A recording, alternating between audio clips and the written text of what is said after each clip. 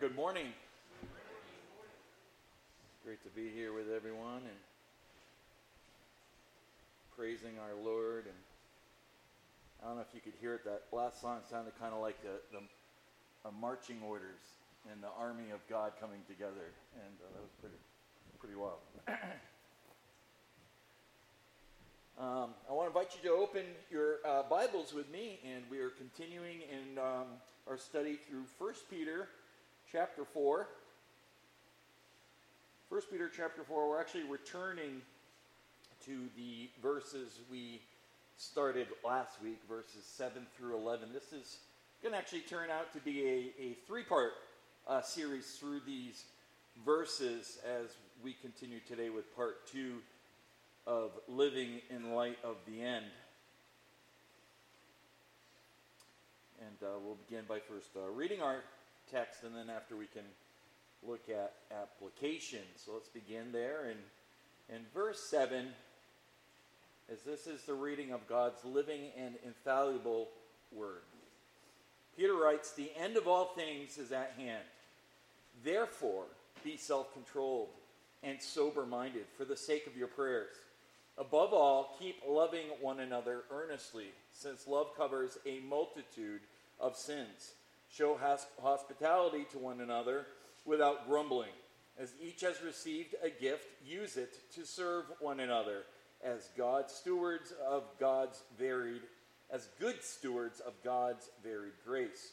Whoever speaks, as one who speaks the oracles of God.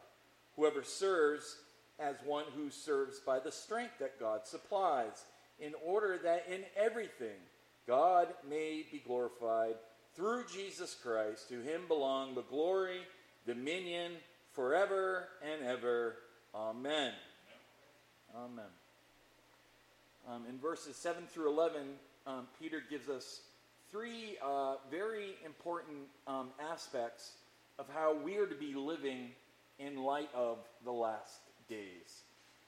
Last week, we looked at point number 1 and the incentive. And we looked at just the first half of verse 7. We'll call it 7a, which reads, "The end of all things is at hand." And we spent all of our time last Sunday looking at just some of the New Testament canon and how it anticipates the imminent return of Jesus Christ. Jesus himself said in Luke 12:35, Be dressed in readiness and keep your lamps lit. Be like men waiting for their master when he returns from the wedding feast, so they may immediately open the door to him when he comes and knocks.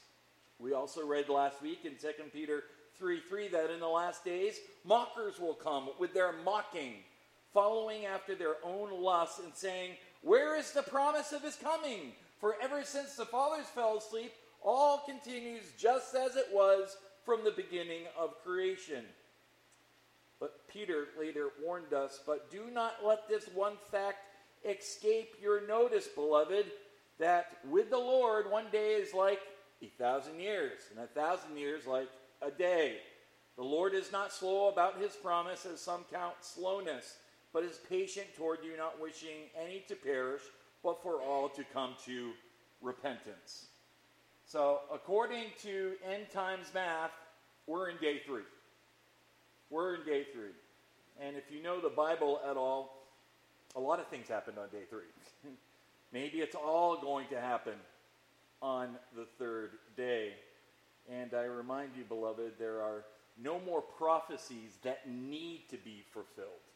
That need to be. So Peter was able to say 2,000 years ago, the end of all things is at hand. And that word "end" in the Greek is important. It's the word telos. It doesn't mean the end of something chronological. He doesn't mean the termination of all things is at hand, but rather telos means the culmination or the consummation of all things is at hand. It's the idea of the conclusion of all things. The fulfillment of all things is near. It's at the door. It's at the door. So Peter is reminding them, and by us extension, that we are to live with anticipation of the nearness of the return of Jesus Christ. We would say it this way, that we are to live within expectancy. We're to live expectant that the Lord could return at any time. The Lord said in Luke 12, be dressed in readiness. He didn't say, I've got all these things I got to do. Why don't you wait until all those things are done, then get ready. He said, be ready. He may return at any moment. Well, that brings us to our second point, and from the incentive to the instructions. And we find these listed in verses 7b through the first part of verse 11, as Peter gives us three ways that we're to live in light of the end drawing near. And in this section, we'll spend today on, Peter gives us three really basic elements of Christian living. These are so basic, but the more that I spend time in these couple of verses here, the more they continue to grow and teach deeper and deeper truths. So the first one will be personal holiness. Number two, it'll talk about our mutual love for one another. And then number three will be our spiritual service. And that's going to be saved actually till next week, because there's a full Sunday worth of preaching on just that last one point. So we're going to attack the personal holiness and our mutual love. Holiness, love, and service are the three dimensions, Peter says, we're to focus on in the last days.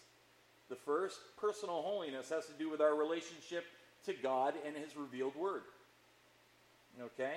The second, mutual love, has to do with our relationship to others. And then the third, spiritual service, expresses the responsibility that God has called us to in terms of ministry within the body of Christ. And this is a calling. These are all actually commands. They're not suggestions. He uses a military term here. These are orders. These are marching orders from our commander. And we are called to minister these gifts within the body, as God believes these are incredibly important in terms of how the church is supposed to function and breathe and live and be a blessing to one another. This is God's gift to us. And this includes all of you. Everybody with the Spirit of God has been called with a unique and special gift and calling upon their life. So 3 headings under number 2 are instructions: holiness, love, and service. So let's start with our personal holiness. Notice in verse 7b, how Peter begins the second half of the verse with the word therefore. Or, in other words, because the end of all things is at hand, therefore be self-controlled and sober-minded for the sake of your prayers. So we got these 2 verbs here, self-controlled and sober-minded, that are connected to our prayers. So let's expound on those first. Our first verb, self-controlled, is sophoreno in the Greek, and it means to be of sound mind. Sound mind. It's the idea of really guarding your mind, or fixing your mind, rather, on spiritual realities. We don't just let our mind go idle, or we don't just let whatever come in and take up space in our mind. No, we need to be on guard of our mind, have a sound mind, be intentional with what our thinking is about, or as Paul says in Colossians 3:2, set your mind on things above, not on earthly things. It also implies not to be swept away by undue emotion or by uncontrolled passion. These feelings and emotions that we get all called up on. It's actually used in Romans 12:3. Do not think of yourself more highly than you ought to think, but rather think of yourself with sound judgment. The same idea, this sound thinking, sound judgment. So the Christian mind must be clearly fixed on spiritual realities, biblical truths, holy living. That's what we're fixing our mind on. While the sinful, self-indulgent mind will be demonically influenced by the world system in which we live in, and therefore is easily persuaded by the kingdom of darkness. And so what Peter is saying is, since the end of all things is at hand, be self-controlled and sober-minded. But what does that really mean, practically? Well, it means to be, number one, spiritually sane. There seems to be an insanity going on even in the Christian world. It's a mind that thinks about what God thinks. Right? It meditates on God's word daily. Not once in a while, not when I get around to it. Intentional, purposeful study of the word of God. The Bible says, for as he thinks in his heart, so he is. The instruction the Lord gave to Joshua, something I remember from when I was a youngin', Joshua 1:8. This book of the law, God said, shall not depart from your mouth, but you shall meditate on it day and night, so that you may be careful to do according to all that is written in it, for then you will make your way prosperous, and then you will have success. Going all the way back to the time of Joshua, God said, you must meditate on my word. In that great epistle to the Paul writes in Philippians chapter 4, verse 8, finally, brethren, whatever is true, whatever is noble, whatever is right, whatever is pure, whatever is lovely, whatever is admirable, if anything is excellent or praiseworthy, think about such things. When believers' minds are subject to Christ and his word, they will see matters from an eternal perspective, which is vital to our Christian holiness. Colossians 3, verse 16. The word of Christ do what? Dwell in you richly. Oops, I clicked on that.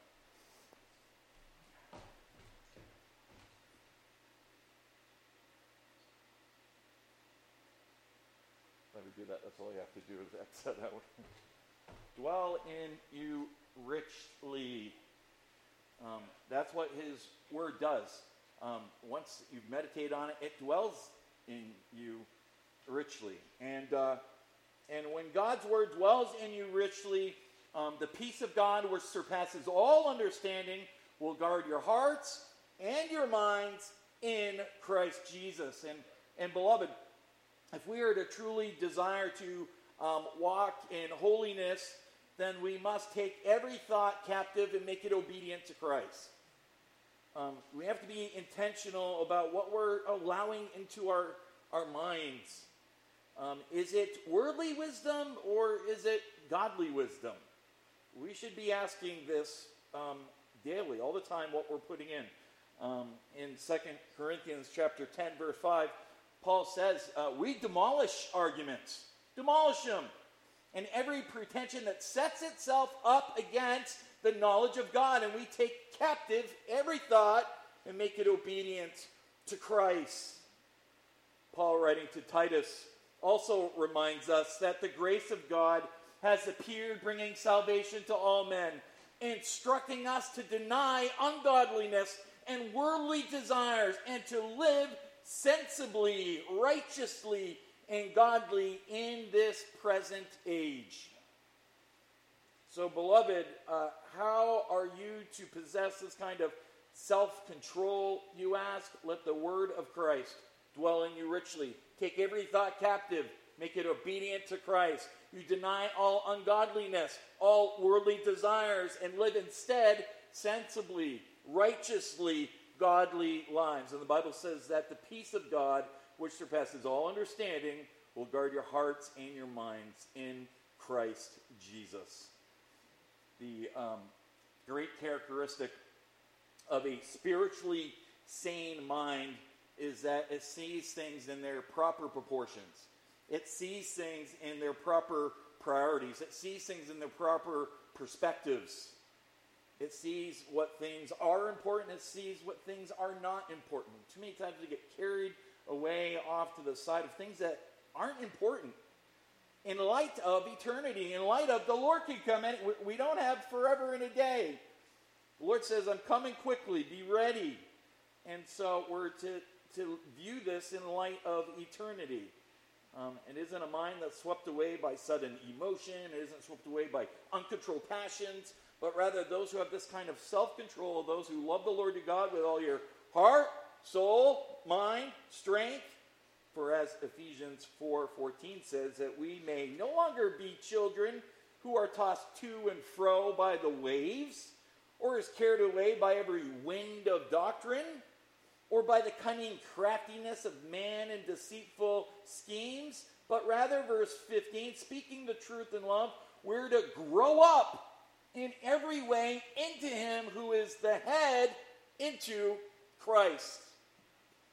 Peter is not done with just that. Look again at verse 7. He says, therefore be self-controlled. And then he also adds sober-minded. It's the word nepho in the Greek. It means to be sober, yes, but it speaks to being vigilant, or you could say to be on the alert. Be on the alert. That's how it's translated in Matthew 24:14 when Jesus said, therefore be on the alert, for you do not know which day your Lord is coming. Or in Matthew 26:41, Jesus said to Peter, keep watching and praying, that you may not enter into temptation. Remember that? Keep alert, keep watching, be on the alert. Now, these two verbs are kind of like synonymous and are really best understood together in the sentence here. You might combine these two terms by putting it this way. The end of all things is at hand. Therefore, good, clear, biblical thinking leads to spiritual watchfulness. It leads to the ability to view things with an eternal perspective, with a godly perspective, a divinely perspective, and to establish right responses. And beloved, this is indispensable for the last days. This is indispensable to one very essential element of Christian living, and that is noted also at the end of verse 7. Notice the climax of this thought. Self-control and sober mind is for the purpose of your what? Prayers. Prayers. Why? Why, you ask? Because holiness flows out of direct communion with a holy God. And when that communion is hindered by a life that is out of control, a mind that is tossed to and fro, that which is most significant in the Christian relationship is lost. You're disconnected from the source. A mind that is drunk on worldly lusts and pursuits, a mind that has been deceived by Satan's devices, a mind that is indifferent to God's purposes, is a mind that cannot know the fullness of Holy Communion and prayer with God. It's impossible. After all, you bring your mind to that communion, don't you? So you better not have a mind that's to and fro, that's living outside God's wills and purposes and what he has called you to. And if you are to pray effectively and you're to commune with God deeply, then you must think biblically and spiritually as well. And yet for so many professing Christians today, they are dazzled by all the world has to offer them. And as a result, their communion with God is completely warped, if not lost altogether. And with it, the power of prayer and a powerful life. Peter is greatly concerned about this matter of prayer. Not just here. You'll remember he mentioned this same thing back in chapter 3, verse 7. When he's like, you better get your marriage together. Right? Live with your wife in an understanding way, showing honor to the woman as the weaker vessel, since they are heirs with you in this grace of life, in this marriage, so that your prayers may not be hindered. So to Peter, this communing with God is of central importance. Something tells me Peter learned a lesson or two from the Lord as a man who experienced a less than acceptable prayer life, as he tended to trade sleep for prayer, if you remember. But here and elsewhere, Peter makes it a point to say prayer is the heartbeat and power in our life.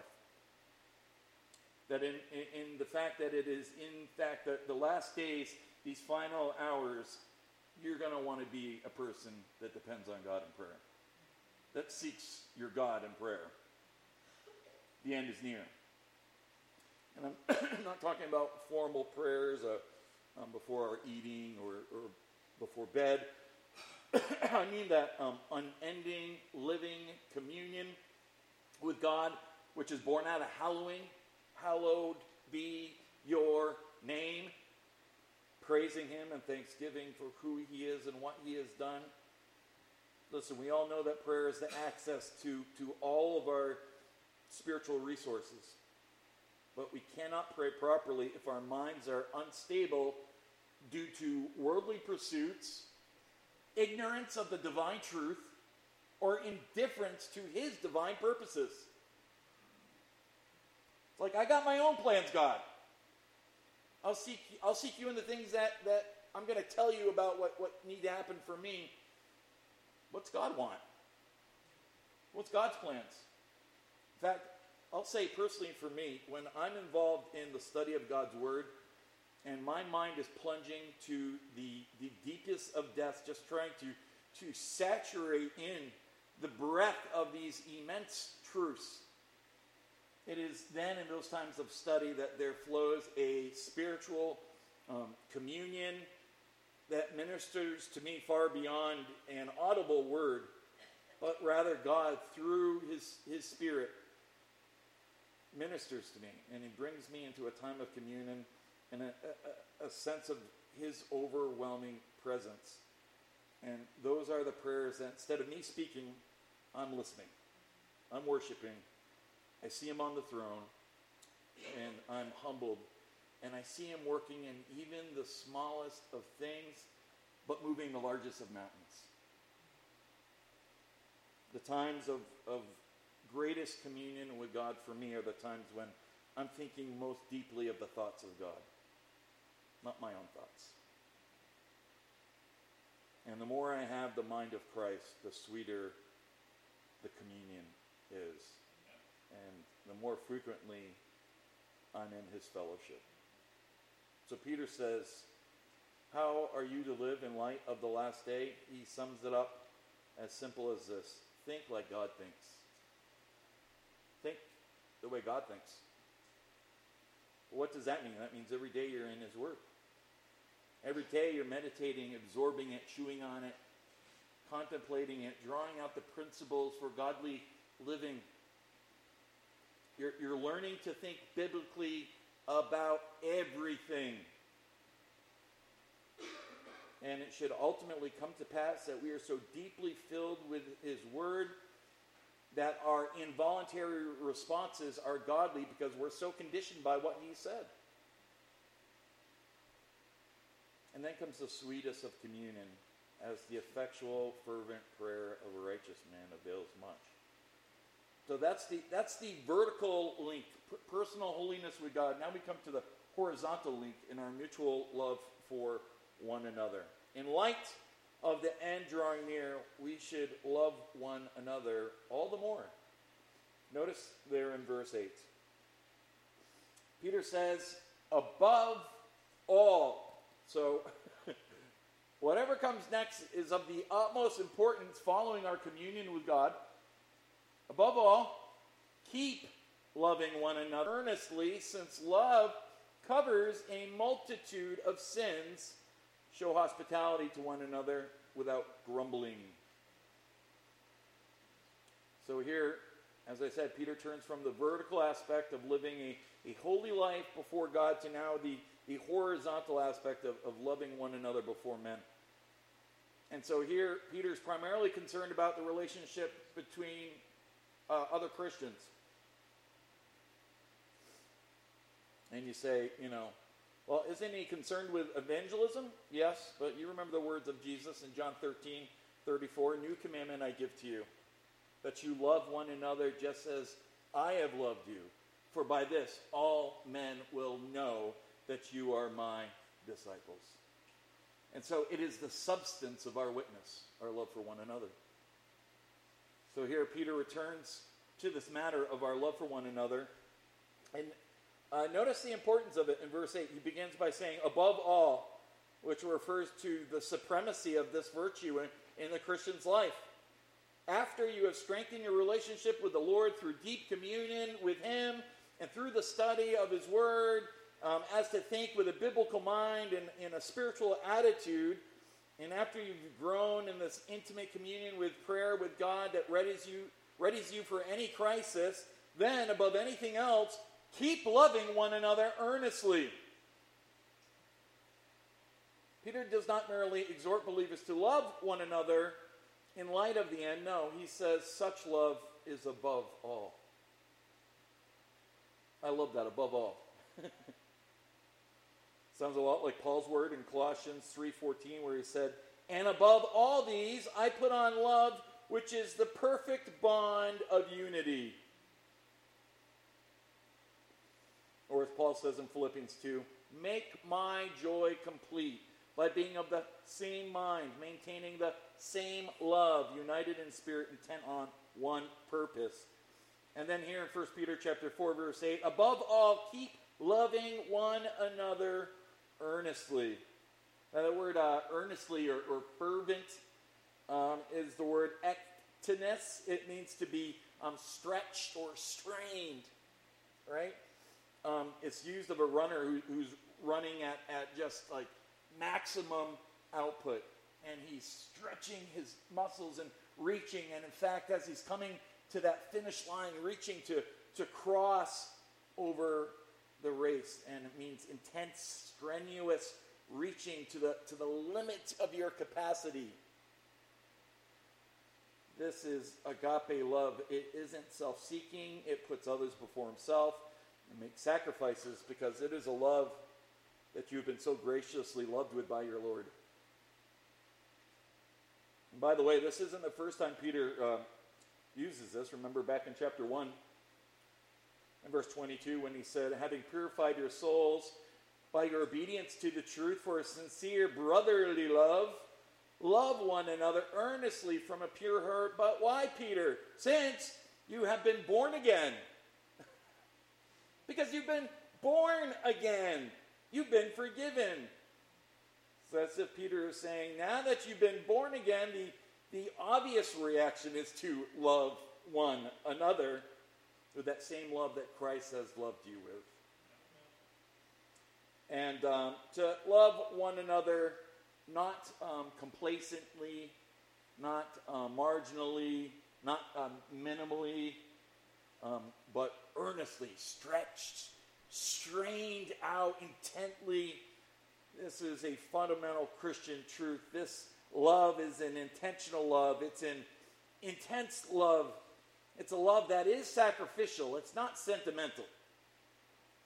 And requires the stretching of believers' every spiritual muscle to love sacrificially, which is counter to what our flesh wants to do. It really is. And he asks, but how do I stretch? How do I strain with that kind of love? Just listen to just some of these teachings, Jesus' Sermon on the Mount. You've heard it that it was said, you shall love your neighbor and hate your enemy. But I say to you, love your enemies and pray for those who persecute you. This is the upside-down world that our Lord calls us to. I mean, this is totally opposite to even a born-again believer. We look at that and go, yeah, right. But that is to say that we are at least called to love even the unlovely, the unlovable. Oh, as I was when God loved me. Loving those who maybe haven't treated you kindly in the past. Loving those when it doesn't seem rational, it doesn't seem reasonable. Loving to the point of sacrifice. Loving that it might cost you something. Maybe it costs you a lot. It's the kind of love that requires you to keep loving one another. Suggesting it very well may be difficult. You got to keep doing it. And it really will require all your spiritual muscle as it keeps stretching you to love the unlovable and the ungracious. That's earnestly loving each other. It's the kind of love that's wonderfully defined in 1 Corinthians chapter 13, a text you all know well. But let me remind you. If I speak with the tongues of men and of angels, but do not have love, I have become a noisy gong or a clanging cymbal. If I have the gift of prophecy and know all mysteries and all knowledge, and if I have all faith as to remove mountains, but do not have love, I am nothing. And if I give all my possessions to feed the poor, and I surrender my body to be burned, but do not have love, it profits me nothing. Here's the definition of what love is. Love is patient. Love is kind and is not jealous. Love does not brag and is not arrogant. It does not act unbecomingly. It does not seek its own. It's not provoked. It does not take into account a wrong suffered. It does not rejoice in unrighteousness, but rejoices with the truth. Love bears all things, believes all things, hopes all things, endures all things. Love never fails. And why should we love each other with this kind of love? Notice in verse 8, since love covers a multitude of sins. And I'll tell you, beloved, if as a church family we get to the place where all we're doing is running around poking at one another instead of loving one another, we're finished. Close the doors. Everyone go home. And as long as we're in these fallen bodies, we're going to sin still. We're still going to fall short. And it's only a matter of time before someone's feelings gets hurt and we let someone down. You hang around me long enough, you're going to be pretty disappointed. I'm imperfect, just like all of you. I'm a sinner only saved by the grace of God. And the only thing that is going to cover a multitude of sins and keep our family together is a love that, above all, keeps on loving one another. That's what this kind of love does. To put it simply, love forgives, and it forgives, and it forgives, and then it forgives again. And if we don't have that in this church, beloved, we're in real trouble. And I can't help but looking back at Peter's life once again, as he was thinking to himself that he had surely arrived to the point of his highest spiritual maturity, having, of course, walked so closely for all those years with the Lord Jesus Christ. And he said, Lord, how often shall my brother sin against me and I forgive him? Up to 7 times. And no doubt Peter was sort of patting himself on the back, probably had his chest out for all the generosity he's shown, since the Jewish Talmud had said only 3 times was required. And so think how far he had come. Peter was willing to double it plus 1. But the Lord said to Peter, I do not say to you up to 7 times, Peter, but up to 70 times 7. Why? Because love covers a multitude of sins. And beloved, we're sinners. And as we go through this life, we have got to have something to cover that, don't we? And by the way, that statement from Peter, he borrowed from Proverbs chapter 10, verse 12. Hatred stirs up strife, but love covers all sins. And the present tense here, I think, indicates that which is constantly true. It's self-evident truth. Love is always, by very nature, covering a multitude of sins. Love forgives, and then it keeps on forgiving. It does not take into account a wrong suffered. Love covers all sins. And the greatest model of that is God. Why did God show mercy? Why did God forgive our sins? Ephesians 2 says, because of the great love with which he loved us. Now, theologians through the years have battled with that statement in 1 Peter 4:8, since love covers a multitude of sins. And some have said it's referring to God. It's God's love that's covering our sin. And others have said, no, it's the whole verse is referring to us. It's about our love for one another. And I believe the answer is actually quite simple. It's an axiom. It's self-evident. Self-evident truth. It refers to true agape love. Whether from God to man, to Christian to Christian.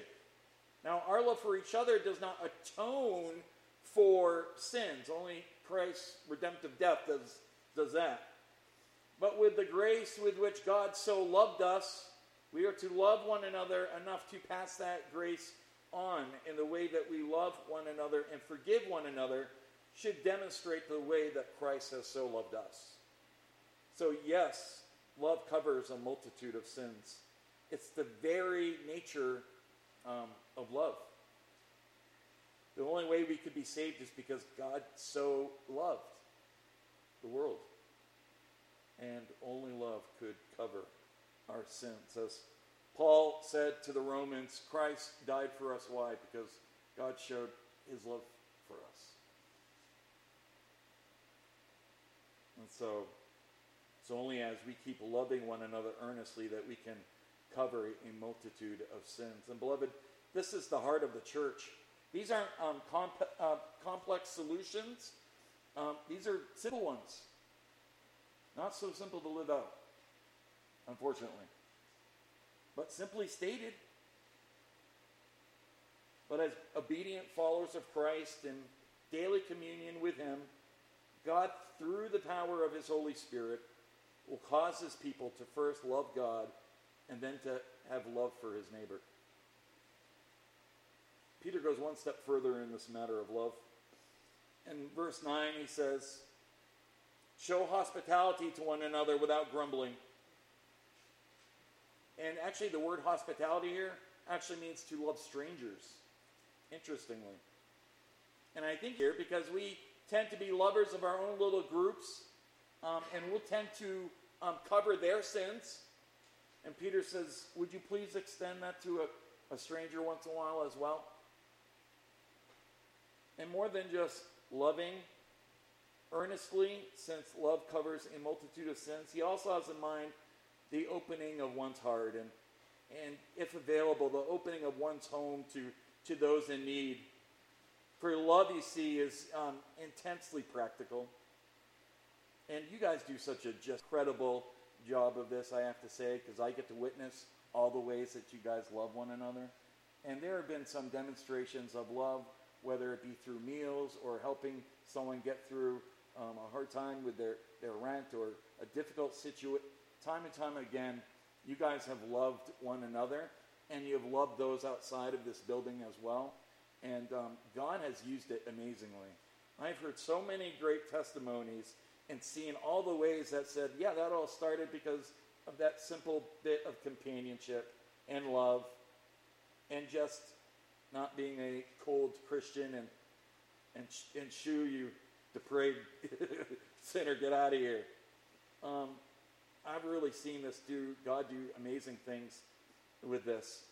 And I think this is talking about here, if you've studied the New Testament background, you would know that traveling Christians and specifically ministers and pastors, the apostles of the first century, they weren't staying in the local inn. There needed to be this hospitality that existed. In fact, early Christians, probably the gospel would have been incredibly slowed down, but God allowed all these things to fall in place where the gospel went forward, and there were all these places where Paul and these other people could go and preach the gospel and have a place to stay, and they had people who came along beside them, loved them, cared for them, gave them a meal, showed them hospitality, and this was the birth of the early church, and why the church exploded so quickly, that God just aligned all these places to stay and connections, brother loving brother, and people just helping out with the basics. I love what Hebrews 13 says. Do not neglect to show hospitality to strangers, for by this some of you have entertained angels without knowing it. Have you ever had one of those before where someone's left and you went,